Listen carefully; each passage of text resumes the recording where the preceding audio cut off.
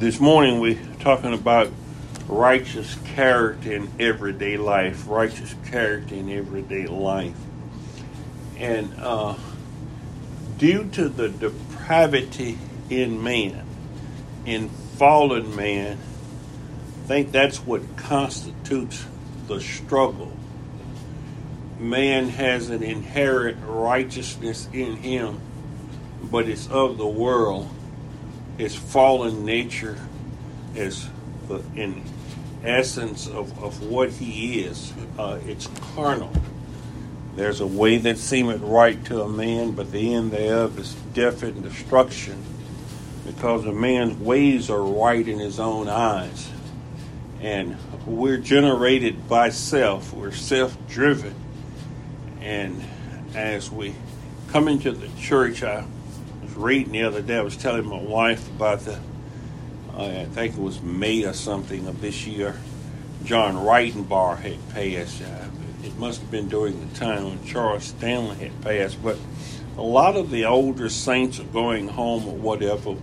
John Reitenbar was part of the Church of God that Herbert Armstrong had started, the worldwide Church of God. And there was some out of that came out of that denomination after Herbert Armstrong passed. Ronald Dart was one of them. He passed a while back. But, it's a whole lot of different ministers, and I'll listen to or whatever. But with John Reitenbar, a lot of things people say it was a cult or whatever, or his teaching or whatever, because at first it wasn't focused on carrying the gospel to the world as the proclamation in which we should have. That's what Herbert Armstrong felt, but the gospel hadn't went out to the whole world, and even if it had, Jesus Christ had commissioned us to preach the gospel, to continue preaching the gospel. But what a lot of people fault Reitenbar for is that he was not so focused on evangelical effort, but he was devoted to, as Paul said, as the writer of Hebrews says, laying aside the doctrines of baptism and laying on of hands. Let us go on to perfection. And you see a lot of ministries today, they're having teaching ministries and a little bit of preaching in their ministries, but it's for the perfecting of the saints. It's getting doctrine and understanding down. It's strengthening or reinforcing the saints, because that's the church's job, is a preparation of a priesthood for the kingdom of God. Doctrine is what matters. When he says they shall all be taught of God, we read about that where it says, verse 12 says, and I will make thy windows as agates, and thy gates of carbuncles, and all thy borders of pleasant stones. And all thine children shall be taught of the Lord, and great shall be the peace of thy children. So this whole thing should be about the kingdom of God. We're missing it. We're missing it big time, because we're not preaching that the kingdom of God is impinging upon our everyday lives. I think Joyce Meyer had her have a show that come on Trinity or whatever station she's on, Everyday Living or whatever. But see, in your everyday life, God must be increasing and you decreasing. The word is your substance. That's what you should be living off. We shouldn't live by bread alone, but by every word that proceeded out of the mouth of God. So what we're looking at here in the 54th chapter is he's talking about a church that the first point is has the Spirit indwelling in them. And if the Spirit of God is not in you, you're not one of his children. So that's where we get messed up in the New Testament. Is the New Testament is to the church. After you pass the Acts of the Apostles, that's forming of the church or whatever. All those epistles are to converted people. those are the people with the Spirit of God that's been born again, and the Spirit is guiding and leading them into all truth. So it's not people that's antinomian. It's not people that don't understand when we say that the law was did away with, that you're not under law anymore. They don't understand that under the grace and truth of God, we help establish the law. We bring in the kingdom. So when we pray, give us this day our daily bread, we're looking, that prayer is a spiritual prayer, and it's asking for spiritual sustenance. It's asking for the food, the manna that comes from heaven, the word of God. It's essential to the church. You know, Peter said that he had to give himself to studying the word of God. That's why they created the deacons. He had to focus on the studying the word of God, because Jesus made it emphatical when he told him, he says, Peter, if you love me, feed my sheep. Yes. He told him that 3 times. If you love me, feed my sheep. Now, feeding of the flock, we talked about it when Peter says that the elders among you, that's their job, is feeding of the flock. Paul had kind of got frustrated with the Corinthians because they were carnal. They wasn't growing. They had all of the spiritual gifts, but yet they were carnal Christians because the Spirit, they wasn't allowing or submitting themselves unto God. They were looking or trying to form their own. They were right. In other words, it's like a lot of the denominations and churches today. We're not preaching repentance, and we're not convicting the people of sin. Before you can get a person saved, you have to get them lost first. Unless you know about being lost, the angels don't know about the forgiveness of sin because they've never lived that life.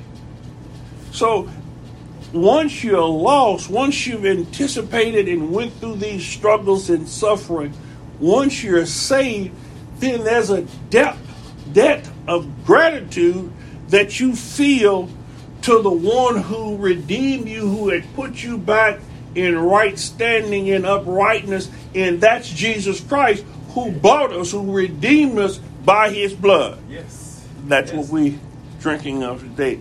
That blood that was shed for us. Yes. That put us in right standing, in proper state. And until you justified, you can't go on in righteousness because you don't have the proper foundation. So Jesus Christ came. God was in Christ, reconciling the world back unto himself. So he had given us a ministry of reconciliation. We must be reconciled back to God. We must all be taught of God. And that's not going about trying to establish your own righteousness and not submitting yourself to God. Going out teaching things that you didn't heard of, not from a preacher that was sent by God, but some twisted gospel of an unrepentant man, of an unconverted person, and believing just like the Jews believed, since they was inheritors of the birthright of that they were God's chosen people, not knowing that the children of the kingdom would be cast out. Because this inheritance doesn't come by physical birth. It's by the hearing of the word. You're born by the hearing. You're born by the word of faith. God graciously allows you to hear his word preached. And that word preached, you hear it from a preacher, and that word has an effect on your life. It convicts you of your lostness. It convicts you of your rebellion against God. It shows you, and it's just like when a bride, he talks about a bride that's been rejected in this chapter. This whole chapter, when you read it, you'll see that this is like some woman that's been rejected, and she's in her teens and maybe her early 20s. It looks like time is passing, and she may not have children. She may have some of the church, it says, who were desolate. But we're looking at the woman in Revelation that had child or whatever, and she hid in the wilderness. Well, along comes this Savior. Jesus sees us in our blood. He sees us cast off and lost. He does as Hosea did for Gomer. He bought her back. He bought his wife back for 30 shekels of silver. He bought us with his blood. He paid an awful precious price for us. So we have a debt of gratitude to us, to him. Yes. And so if we ever, that's why Paul, as he grew along, he said he's the greatest of sinners because he's seen everything that he did in his life was against Christ. Amen. Now, this woman that this Boaz bought Ruth probably didn't rebel against Boaz. She was ever thankful to Boaz for redeeming her. Just like we're forever thankful to Christ for redeeming us, something he didn't have to do. He graciously saved us. But through familiarity in the church nowadays, the people that are so-called professors of God or whatever, God calls them unthankful and ungrateful. They start to do as our children do. They start biting the hand that feeds them. They no longer listen at his laws. Everything is right in their own eyes. It's as the time of Judges, a man's ways was right in his own eyes. Everything you do, well, I'm a child of God and I can do. No, he didn't save you so that you could continue in sin. He bought you so you wouldn't sin. So we are slave under righteousness now. What he did was, when he redeemed us, when he justified us, he imputed his righteousness unto us. We have an imputed righteousness. Yes. That's his righteousness. Now we have to build up on that righteousness, not our own righteousness. That's why it says here, for being ignorant of God's righteousness and going about to establish their own righteousness, they have not submitted themselves unto the righteousness of God. They hadn't been taught of God. It's a lot of people get in the church and weeks later, months later or something, now they're a preacher or something. They're evangelists and all of these things. And you don't even understand and know the scriptures. You're trying to teach others and you have need that you be taught yourself. Yes. The verses that we pull from this morning, verse 14 and 17 out of that 54th chapter. It says, you will be firmly established in righteousness. In other words, in the commandments of God. You read as an opening scripture coming from the 28th chapter and the 9th verse. It says, whom shall he teach knowledge, and whom shall he make to understand doctrine? Them that are weaned from the milk and drawn from the breast. These are the Israelitish people. These is Judah criticizing Isaiah in that 28th chapter because they didn't like his teaching and in his preaching. And they were saying, this man, when he preaches, let me finish reading where you stopped at that. He says, this man preaches, for precept must be upon precept, precept upon precept, line upon line, line upon line, here a little and there a little. And that's the way he was coming at them, because teaching is different from preaching. But see, they wasn't listening at Isaiah and they got out of kilter. Their lives got out of balance. So not listening at God, the preachers and the priest of God, it says, for with stammering lips and another tongue will I speak to this people, to whom they said, this is the rest wherein ye may cause the weary to rest, and this is the refreshing, yet they would not hear. They wouldn't hear when God sent his preachers to preach to them. And so they lack understanding, going about to establish their own righteousness, their own goodness, not knowing that you have to repent to be saved and be born again and indwelt by God's Spirit. Those are the ones that he's talking about. those are the ones that can be taught of God. In other words, to be a man's disciple, you have to forget everything that you've learned. You're a new creation, and you have to start building up on that foundation that he had laid. We can't build up on no other foundation than that which was laid, and that's Jesus Christ. That's why Paul said the foundation was already laid. He was building upon that foundation, upon Jesus Christ. That's the cornerstone. That's the only way in here. So with all of these other doctrines and things, you're not coming by the door. Jesus says he's the door to the sheepfold. He's the way in. What does Psalm 172 says? It says, my tongue shall speak thine word, for all of thy commandments are righteousness. Yes. So now we're finding out what is righteousness. When I was talking about practical righteousness is all of God's commandments. That's why we shall not live by bread alone, but by every word that proceeded out of the mouth of God. Every word. So it says you will be firmly established in righteousness, and that's in the Word of God. That's why I say we have to read and study the Word of God and continue in that Word. It says you will be far from even the thought of oppression, for you will not fear, you will have no fear, and from terror, for it will not come near you. In other words, as I was saying, you start getting that mindset that God hadn't given you a spirit of fear. Nothing terrorizes you or make you afraid. That's why we need to not watch horror pictures or pictures that scares or have something coming, because these things are not real. These things are from this world, and this world is passing away. Satan works through these things. Those are the workings of Satan. And that's why he tells us, fret not thyself because of evildoers, for they shall soon be passed away.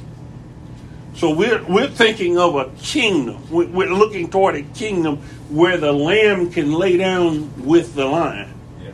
That the children can play on the aspis hole. In other words, that's a deadly snake, but they shall not hurt nor harm in all of my holy mountain. In other words, in the world, in the kingdom that we preach and teach, the kingdom that we look for, that we're going for, there shall be no more killing, no more stealing, no more covetousness, no more jealousy, no more backbiting, no more pain, no more suffering, no more of any of these things, because they won't come to mind, because God is putting us back in that state of the innocence in the garden, that he had carved out this garden. He had placed man in the garden and gave him dominion. And man turned that dominion over to Satan. He turned it over to Satan. Instead of forming the kingdom of God and praying, our Father, thy kingdom come, you turn it over to satanicness, to selfishness, covetousness, and greed. We have a nation that once that lottery, you don't hear from the lottery, but once it started pounding to millions and billions, some guy in Florida won, or somebody in Florida won this lottery. Because what comes to mind? We're a nation that's covetousness. We serve manna. It's all about money, greed, what we have. You can't serve manna and serve God. God made a distinction that you have the love of the world. And that's what you're trying to get out of you. That's what the Word of God purges out of you. Because Job wasn't concentrated on the wealth he had. His wife was concentrated on. His wife was concentrated that they had lost all of their children. That he had lost his health. He had lost all of his belongings. And she says, why don't you curse God and die? He says, if we receive good at the Lord's hand, shouldn't we be able to receive good? In other words, the contentment with just knowing and having God. As that Tremaine Hawkins or whatever said, long as I got Jesus, I don't need nothing else. Yes. Jesus is all. He's our all in all. Unity with him is everything. When we have unity with God, we're inheritors of all. We need to have that oneness of Christ. It's talking about the tongue and what we say and speak it. He says, no weapon that is formed against you will succeed, and every tongue that rises against you in judgment you will condemn. Those that's backbiting and stammering. He says, blessed are you when men persecute you and say all manner of evil. But you start seeing that all of these things, the vindication is going to come from God. So I don't retaliate. I learn as Peter learned. Peter was the one who gave us those scriptures. When reviled, he reviled not again, that we should be like that. And wasn't Peter no way like that before Christ died? Man, you say something to Peter, Peter would snap it off. He was rebuking the Lord. He said, no, that shall not happen to you. He was quick of speech. You know, he would say something. Peter was the one that cut the soldier's ear off. Yep. But see, you see a changed man that come back and submit himself unto God. He does as Christ says, put up your sword. Well, he realized what Christ was saying when he says, put up your sword. Put up your physical weapons, because we're not wrestling against flesh and blood. But arm yourself, continue to be filled with the Spirit. We're fighting with a different sword now. We didn't come to bring peace. We come to bring a sword, and that sword is the Word of God. We will condemn the world by what we say about our words, because that rod, that sword is the Word of God. It goes on to say that this peace, this righteousness, the security and triumph over opposition is the heritage of the servants of God, of the Lord. And this is the vindication that comes from Christ. We're going to be vindicated through the Lord.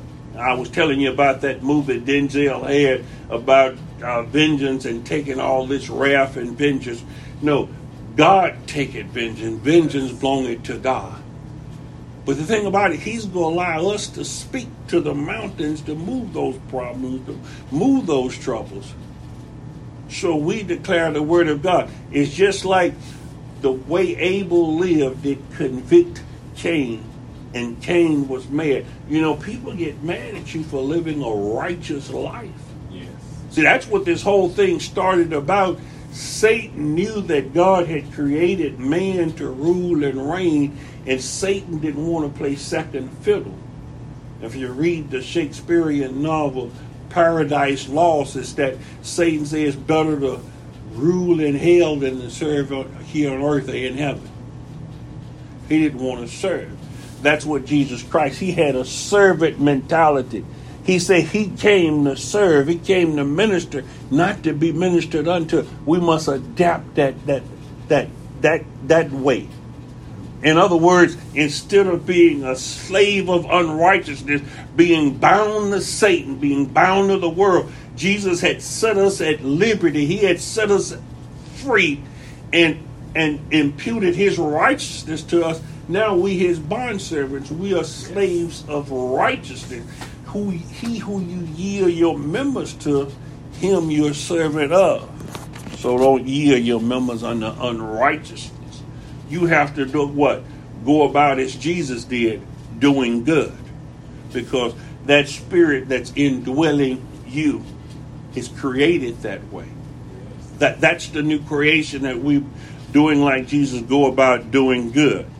After God fills the believer with his spirit, he goes about doing that good. In the book of Exodus 31, chapter, the 3rd to the 4th verse, we see where Moses was getting ready to build the tabernacle, and the giving of spirit was being given during those days just like it's given today, except that personal spirit indwells us and never leaves us. Yes. But Basil and there was a few people that God had moved upon in his spirit, and it says, and he says, I have filled him with the Spirit of God in wisdom and in understanding and in knowledge and in all manner of workmanship, to devise cunning works, to work in gold and in silver and in brass. So unless God equips us, and God, each vessel in the church, he had placed us in the body of Christ as it pleased him. What had God placed you in the church to do? We need to make sure of our vocation, of our calling, and grow that calling, grow that talent. And that comes from practice. In other words, exercise of use thereof. There are some people, that's all the church calls them to do is pray. They're good prayers, they're good audible prayers or whatever, and their lives are full of prayers. All of the saints should be good prayers. Maybe not corporate prayers to pray for the church beginning, all of the things in church or whatever. But we should be able to enter into our prayer closets and call on the Lord, because we need those prayers. I've told you different things that we as a church should be praying for. So whether you're blind, crippled, or half crazy, you ought to be able to pray. No matter what physical condition you're in, old, young, whether you're bedridden, whether you're in the best of health, we don't advocate, and the Bible doesn't advocate that there's a certain prayer posture that you have to kneel praying. We say that you should pray all the time. Pray while driving, pray while walking and laying in your bed. You should always be in that attitude of prayer. Cease not to pray. We should advocate studying the Word of God. You should continue. And God infills you. He gives you ability to, as you do these things, He constantly, continually fills you with His Spirit. As we study the Word, He gives us that ability. He says wisdom and knowledge and understanding. We start to ask from God to build upon that imputed righteousness, not on our own righteousness. We have to forget that righteousness, because our righteousness is filthy rags. They had those that went around feeding the sick and doing good or whatever, but the motivation was self-ambition. It was self. It was to be seen. It was a Pharisaical attitude. The Pharisees did things to be seen. And Jesus told His disciples, now, don't cut the Pharisees short now. The Pharisees, you had to go a pretty many steps to outdo the Pharisees. They used to pray. They used to do their tithe. They would even tithe their spices and things. But Jesus told His disciples, He says, now, unless your righteousness exceed that of the Pharisees, you shall no wise enter into the kingdom of heaven. Yes. Now, the Pharisees, they couldn't come from the grocery. They couldn't come from the marketplace without washing and everything. So in their everyday life, they practiced righteousness, but it was without the Spirit. They had a form of godliness, but they were like these Jews. They denied the power because they were establishing their own righteousness. They was doing it to be seen. Yes. A lot of people do things for the accolades that go along with it, for the prestige and the honor, and say that they are a great giver. They're grandiose ideals and things that they had to be looked up to, men of renown, in other words.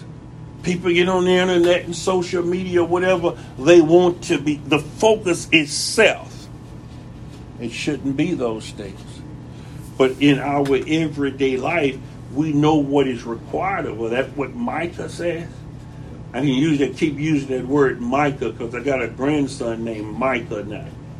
Micah 6 and 8 says, you know what's required of you to do justly. And that is practical goodness, to do what's right. In other words, as I was teaching that lesson, these last two lessons, civic righteousness. How are you in the world? How are you socially with your neighbors, with the people you live with, the people in your everyday life? Are you struggling for community? Are you struggling for your state, the social issues? I was telling somebody one time, I don't really make much use of it, but I belong to organization AARP. Not for the discounts and things that they have. I don't do that much traveling anymore or go to restaurants like I used to or whatever. But they back the communities over 50. In other words, looking after Social Security and the elderly people, what they do. That organization has lobbyists and things to do because there are many good advocacy groups in the world. People talk about and condemn the Catholic Church. There are a lot of good people in the Catholic Church that they're doing good things. If you want to see people working in the community, in the neighborhood, that pays your light bill and does a whole lot of things. The Catholics has good works. But unlike the Luthers or whatever, that we're not saved by our works. Because of faith that has works is what we have to have. See, our faith has works. But we can't go before God and says, didn't we do this in your name? Didn't we feed the needy? We can't say anything. We have to go to God and says, we believed upon your Son. Yes. We believed in Jesus Christ. He was the focus in the object because of what he did. Because of his substitutionary death. He atoned. He died in my place. Yes, Lord. I'm looking all to Christ. That's the only reason I could get into this gate. That's the only reason I can enter in, is because of him dying for me. Yes, Lord. Yes. There are certain purposes in life that we have to fulfill. And that's why we pray that his will be done. Ephesians 2:10 says, for we are his workmanship, that is, his own master work, a work of art. He created us in Christ Jesus, that is, we were reborn from above, spiritually transformed. He said, let that same mind be in you that was in Christ Jesus. We have to be in the image and likeness of Christ. Do as he did. We're little Christ. We should walk as he walked. Yes. Walk in the newness of life. He says, it is finished. I've set the pattern here. All you have to do is walk therein. So we've been renewed. We've been quickened. We've been made alive. We were dead. Yes. You know, sometimes that spouse, whoever redeemed you, after a while, you start taking it for granted. That familiarity breeds contempt. That person that took you from the ghetto, that person that you thought you would never have a spouse, that you would never have a life, that person that did all that for you, now there's nothing in your eyesight. You don't look at them the same anymore. After Ammon raped Tamar, he didn't look after the same no more. He hated her worse than he loved her. He had loved her in all. A lot of us deal treacherously with the wife of our youth. A lot of us forget where we came from. We're ungrateful or unthankful because they ask us, what are you doing for me now? See, God has to keep proving to us that he loves us or whatever. But he loves us with an everlasting love, and we have to take it that way. Yes. God shouldn't have to prove that he loves us. His word tells us that. Yes. And we know that he loves us. But see, it's just like Samson and Delilah. He had to keep proving by telling her his secrets and doing these things that he loved her. She was looking for reciprocal action. She couldn't take the word of faith. That word of faith is that he'll never leave us and he'll never forsake us. That love, hope, and faith, those are the big three. They'll never be gone. Those things are enduring. God will always love us because God is love. It says it's ready to be used for good works which God prepared for us beforehand. That is, that we're taking paths which he had set. He had set different roads for us to go down, and we should seek the old paths. We should seek what God has for us in life. It says, seek ye the Lord. Yes. We should ask him and be led by his spirit, a walk of faith. This is the way. See, that's why I say we're looking to Jesus Christ to lead us and guide us into all righteousness. He had given us that comforter, and that's where we have to look to, not to ourselves. Because there's a way that seemeth right to us. It's death and destruction. So we have to be confirmed in God's word. So that we would walk in those good ways, he says, so that we would walk in them. That is, living the good life which he had prearranged and made ready for us. That's why he says, no good thing that he would withhold from us. When a man's ways please the Lord, even his enemies would be at peace from him. He says, great peace that we should know. What's the most popular psalm? Psalm 23. It says he leads us in paths of life. He refreshes and restores my soul. He leads me in the paths of righteousness. What path? In the paths of righteousness for his name's sake. Because of his name, because he's the author and the finisher of our faith. He's putting us together in Christ Jesus. These won't be lost. Keep us on that path. That sheep that's bragging in that 23rd Psalm, he says, for the Lord is my shepherd. I shall not want. You should, that sheep, read that, and that restoration he's talking about. God gives us a restoration. He gives us everything. He gives us back that dominion that we had lost in Adam. Yes. We gain in the new Adam, that is Jesus Christ, Yes. the last Adam. The spiritual renewal. God gives prosperity and peace. No good thing he withholds from us. We enter into his rest. We lay our burdens upon him and cast all our cares upon him. He says, take my yoke upon you and learn of me. So what we're doing, we're learning of him. But what were the Jews' mistakes? Being ignorant of God's righteousness. Yep. And they didn't follow him by knowledge and wisdom and knowledge and understanding is the beginning of the fear of the Lord. If we follow God, all of that's there. It's all in Christ. We are to lead lives characterized by well-doing. Yes. Everyday life, everything we should do should be to please God and the pleasing of God. Every day, all we do. Yes. First Peter. Let's go to Peter. You remember I told you he was a somber teacher. Oh, yeah. First Peter, 2nd chapter, 15 through the 17th verse says, for it is the will of God. What? People want to know, what shall I do? What's the will of God? Here's it right here. What shall I do? For it is the will of God that by doing right you may silence, that is, muzzle or gag the culpable, ignorant, and irresponsible criticism of foolish people. By doing good, you close their mouths. And that's what I said. By doing good, that's why Cain rose up and slew Abel.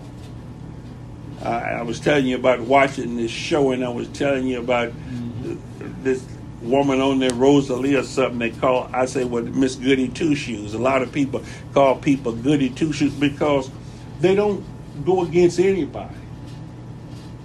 She was going against her husband Monroe. She said, no, Nick just wants to help and save these people, and we go help him. Now, you can leave if you want. See, sometimes you have to turn on your spouse. You have to turn on your children because right is right, doing good. He says, I'm going to divide the household. Yeah. Because sometimes people in there have the wrong ideas. We must do right no matter who is offended at it. Right is right and good is good. That's where we establish these things. Yes. That's nepotism when we do something because they are our cousin, they are our brothers and sisters, they are our spouse. It's somebody. See, it's always the other person. If it's somebody else's children, you can talk about it or say it. But when it's yours, you want to cover it. You know, Yeah. you don't do. See, but that you have to have this impartiality when you become a child of God. He says, live as free people, but do not use your freedom as a cover or pretext for evil. But use it and live as bondservants of God. You remember I told you, you're a bondservant of God. That you want to do, you can't do. That you do, you want to do. See, because your body is no longer yours, I have to do good. I'm a servant of righteousness. What is right? Let me look at the word. Let me see what's right. Yes. And he writes that upon your heart, not through legalism. See, because if I want to help you on the Sabbath, I can help you on the Sabbath. That's why Jesus healed on the Sabbath. The Pharisees was antinomian. They were legalists. They say you shouldn't be doing this. He says, but mercy and righteousness and justice, all these other things, the weightier matters of the Lord. Now, you should do these things. But if it's the Sabbath, Sabbath was made for man and not man for the Sabbath. You understand? The precept. That's what Isaiah was trying to teach him. The precept. What's the precept? That's why I told you with these killings and the different things on television, they blur the precepts. Yes. because they show you people that's going against authority and the powers that be. And God tells us to obey those that have rule or authority over you. Yes. That's why I asked you, how was your civic life? How's your civil life? We shouldn't be going against the government. Romans 13 says the governments and authorities, God had given them that power to wield a sword.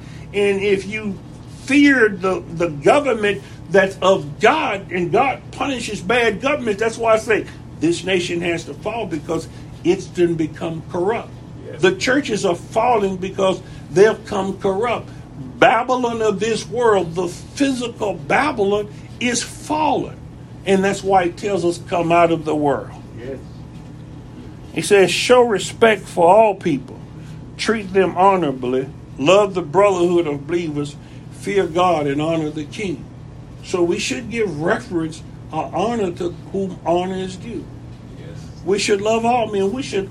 Christ says, love your enemies. I tell you, love your enemies. So this is something that we have to have a supernatural spirit to be able to do. We look to Christ to be able to love. Yes. You understand what I'm saying? All of this only comes through Christ.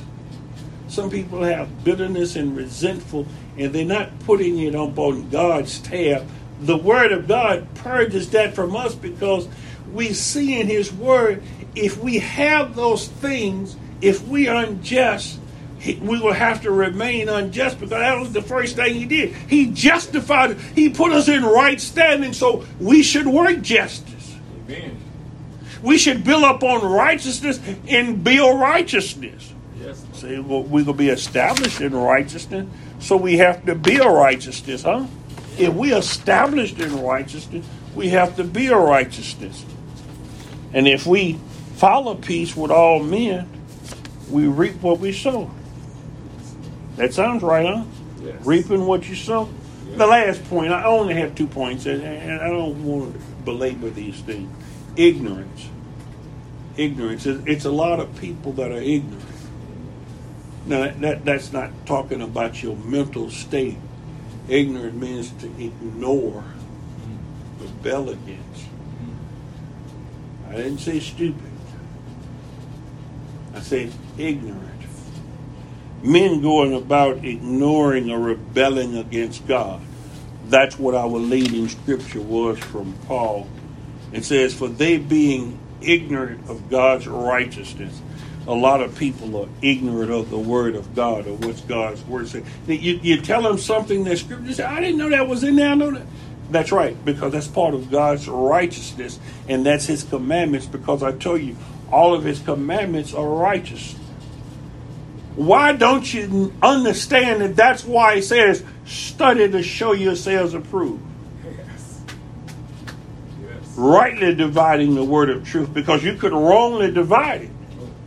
Why do you get on your knees and pray, give us this day our daily bread? He's not talking about bunny bread or wholesome. He's talking about the word of God.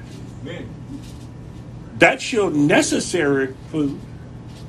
Man shall not live by bread alone, but by what? Every word. He says, hide His word in your heart.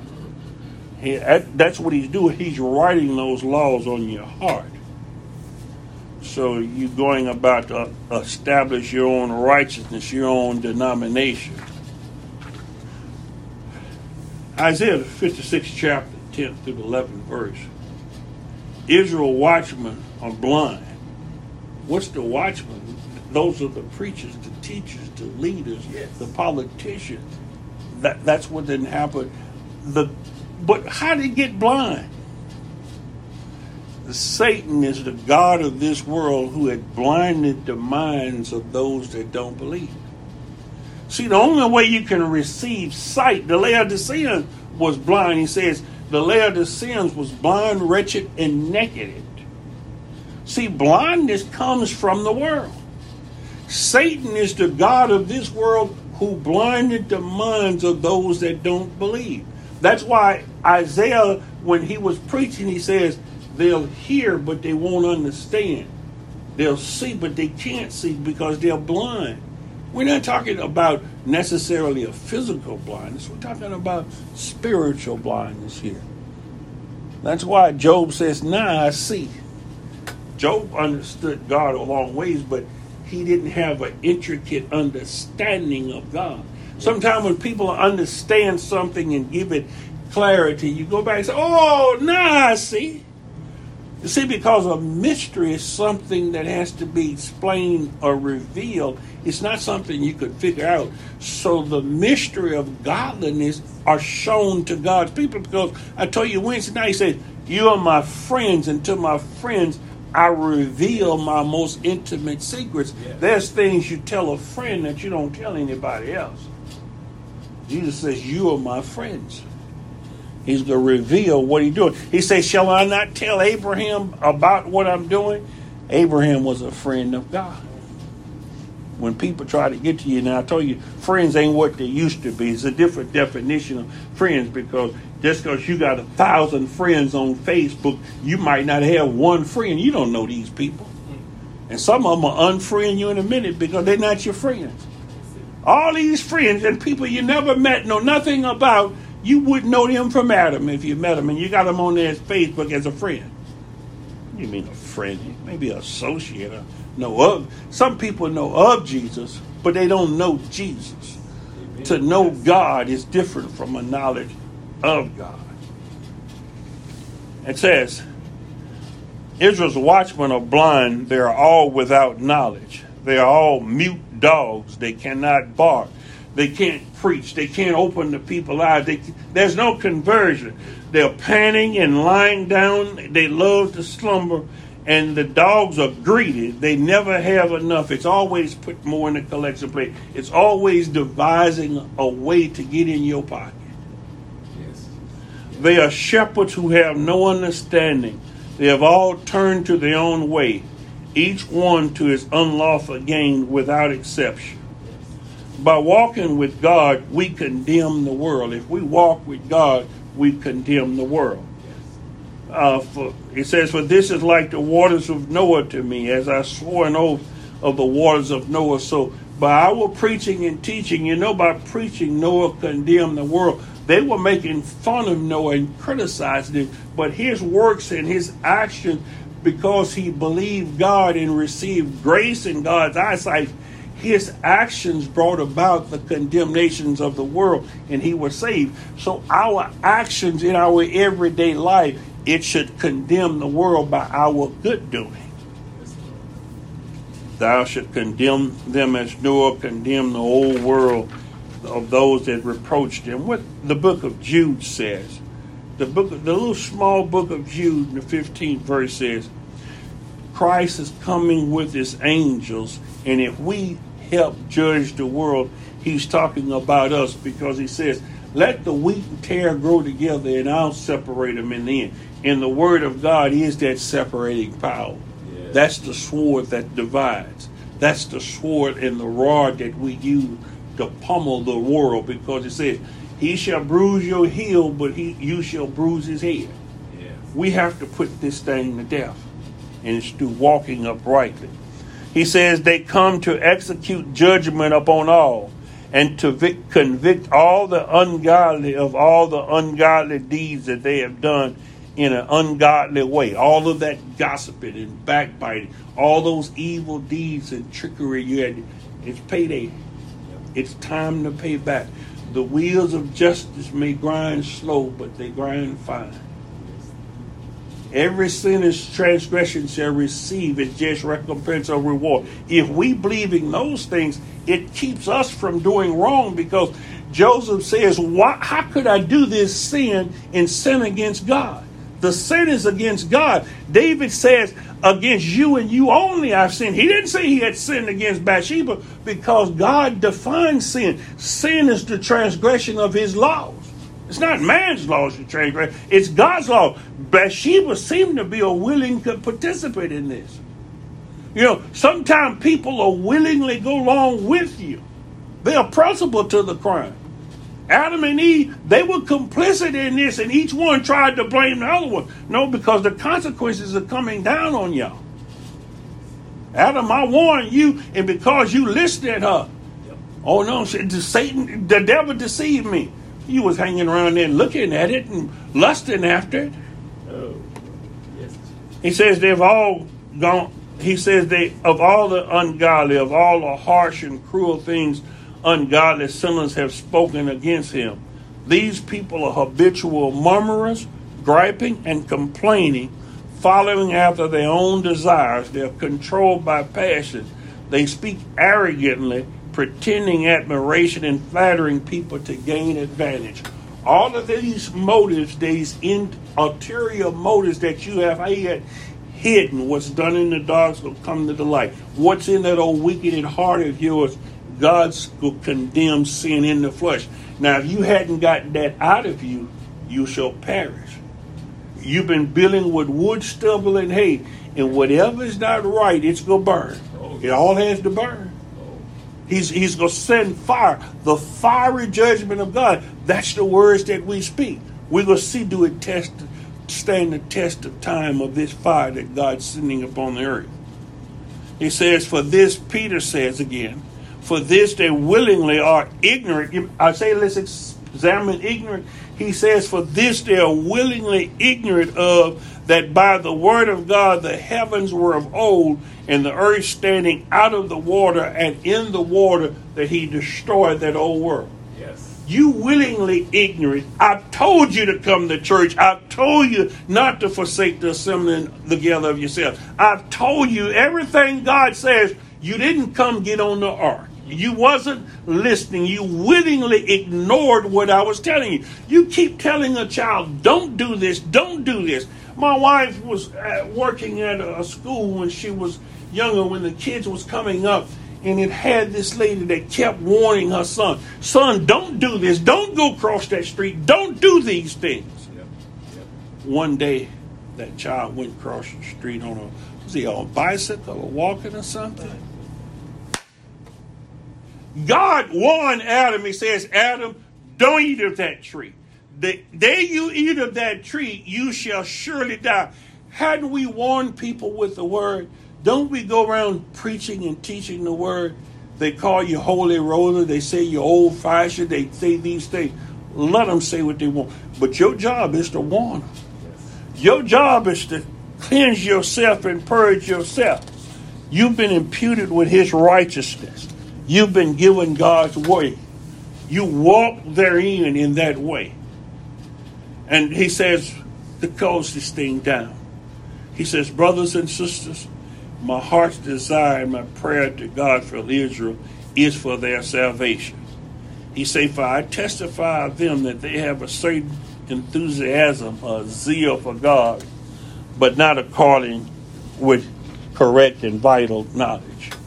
Jesus Christ came and died for you. The only way we get in is through obedience. He learned obedience by what he suffered. He obeyed the word practically each day. The practicality of each day, he never sinned. We have to do that in our life. We have to walk in righteousness without sin. We're looking unto him to help us, to lead us, and he has given us his spirit to equip us to overcome as he did. As he suffered, and God raised him from the dead, because why? He walked in righteousness. He didn't have to be baptized, did he? John says, I need to be baptized of you. Jesus submitted himself to that ordinance because he says, suffer it to be so for righteousness' sake. We have to suffer this to be so. We have to deny ourselves. Our bodies are no longer our bodies. We have to suffer to enter in. It's that death that we have to die. Let a man deny himself and take up his cross. To take up that cross is to follow the ways of Christ. It put him on a cross. They crucified him. God submitted that they would willingly murder his son. Was God complicit in that? That cruel and wicked men murdered his son. Whatever man do to you, fear not what man do to you. Fear him that can destroy the whole body and soul in hell. I said soul, didn't I? Yes. Because the soul that sinneth shall die. If you forsake all the righteousness you have done and start doing unrighteousness, all of that righteousness that you have done will be forgotten. So never grow weary of well-doing. Continue to walk in righteousness. Be shaped and formed in his righteousness. He laid the foundation. He justified you. He put you in right standing with God. He gave us the church. He had set that church here. His authorized representative on earth. He's coming back looking for a bride. He's not come back looking for a harlot now. He says Babylon, the great harlot, has fallen. Come out of organized religion because it's apostate. It has left the uprightness in Christ. Satan ministers have been transformed into ministers of light, that you're walking in darkness without repentance. He says, he that is unjust, let him remain unjust. He that is unrighteous, let him remain unrighteous. Because when he comes, he's going to fix a church fitted and fixed. Your character will become fitted and fixed. In other words, he's going to fix you to where you can no longer sin if you wanted to. You're not going to want to, because those desires are no longer inherent in you.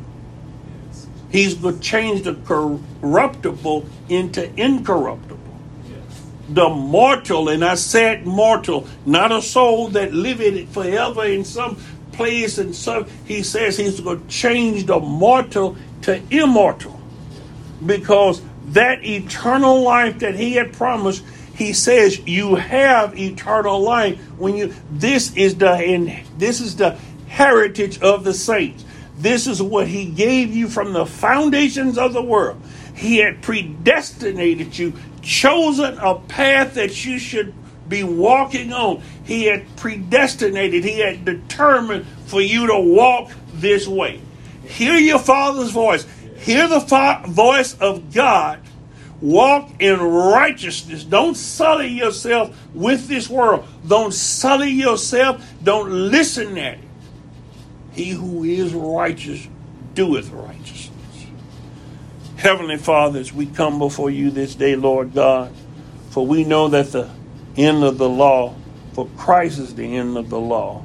It leads to him, and we follow in him, and his purposes are fulfilling him. We want to be found in Christ, for with gratitude and righteousness, we're walking pleasing unto him. We try to please you, Lord God. Have your righteousness in us to grow, Lord God. Seek us and give us a hunger and a thirst for your righteousness. In Jesus' name, amen and amen.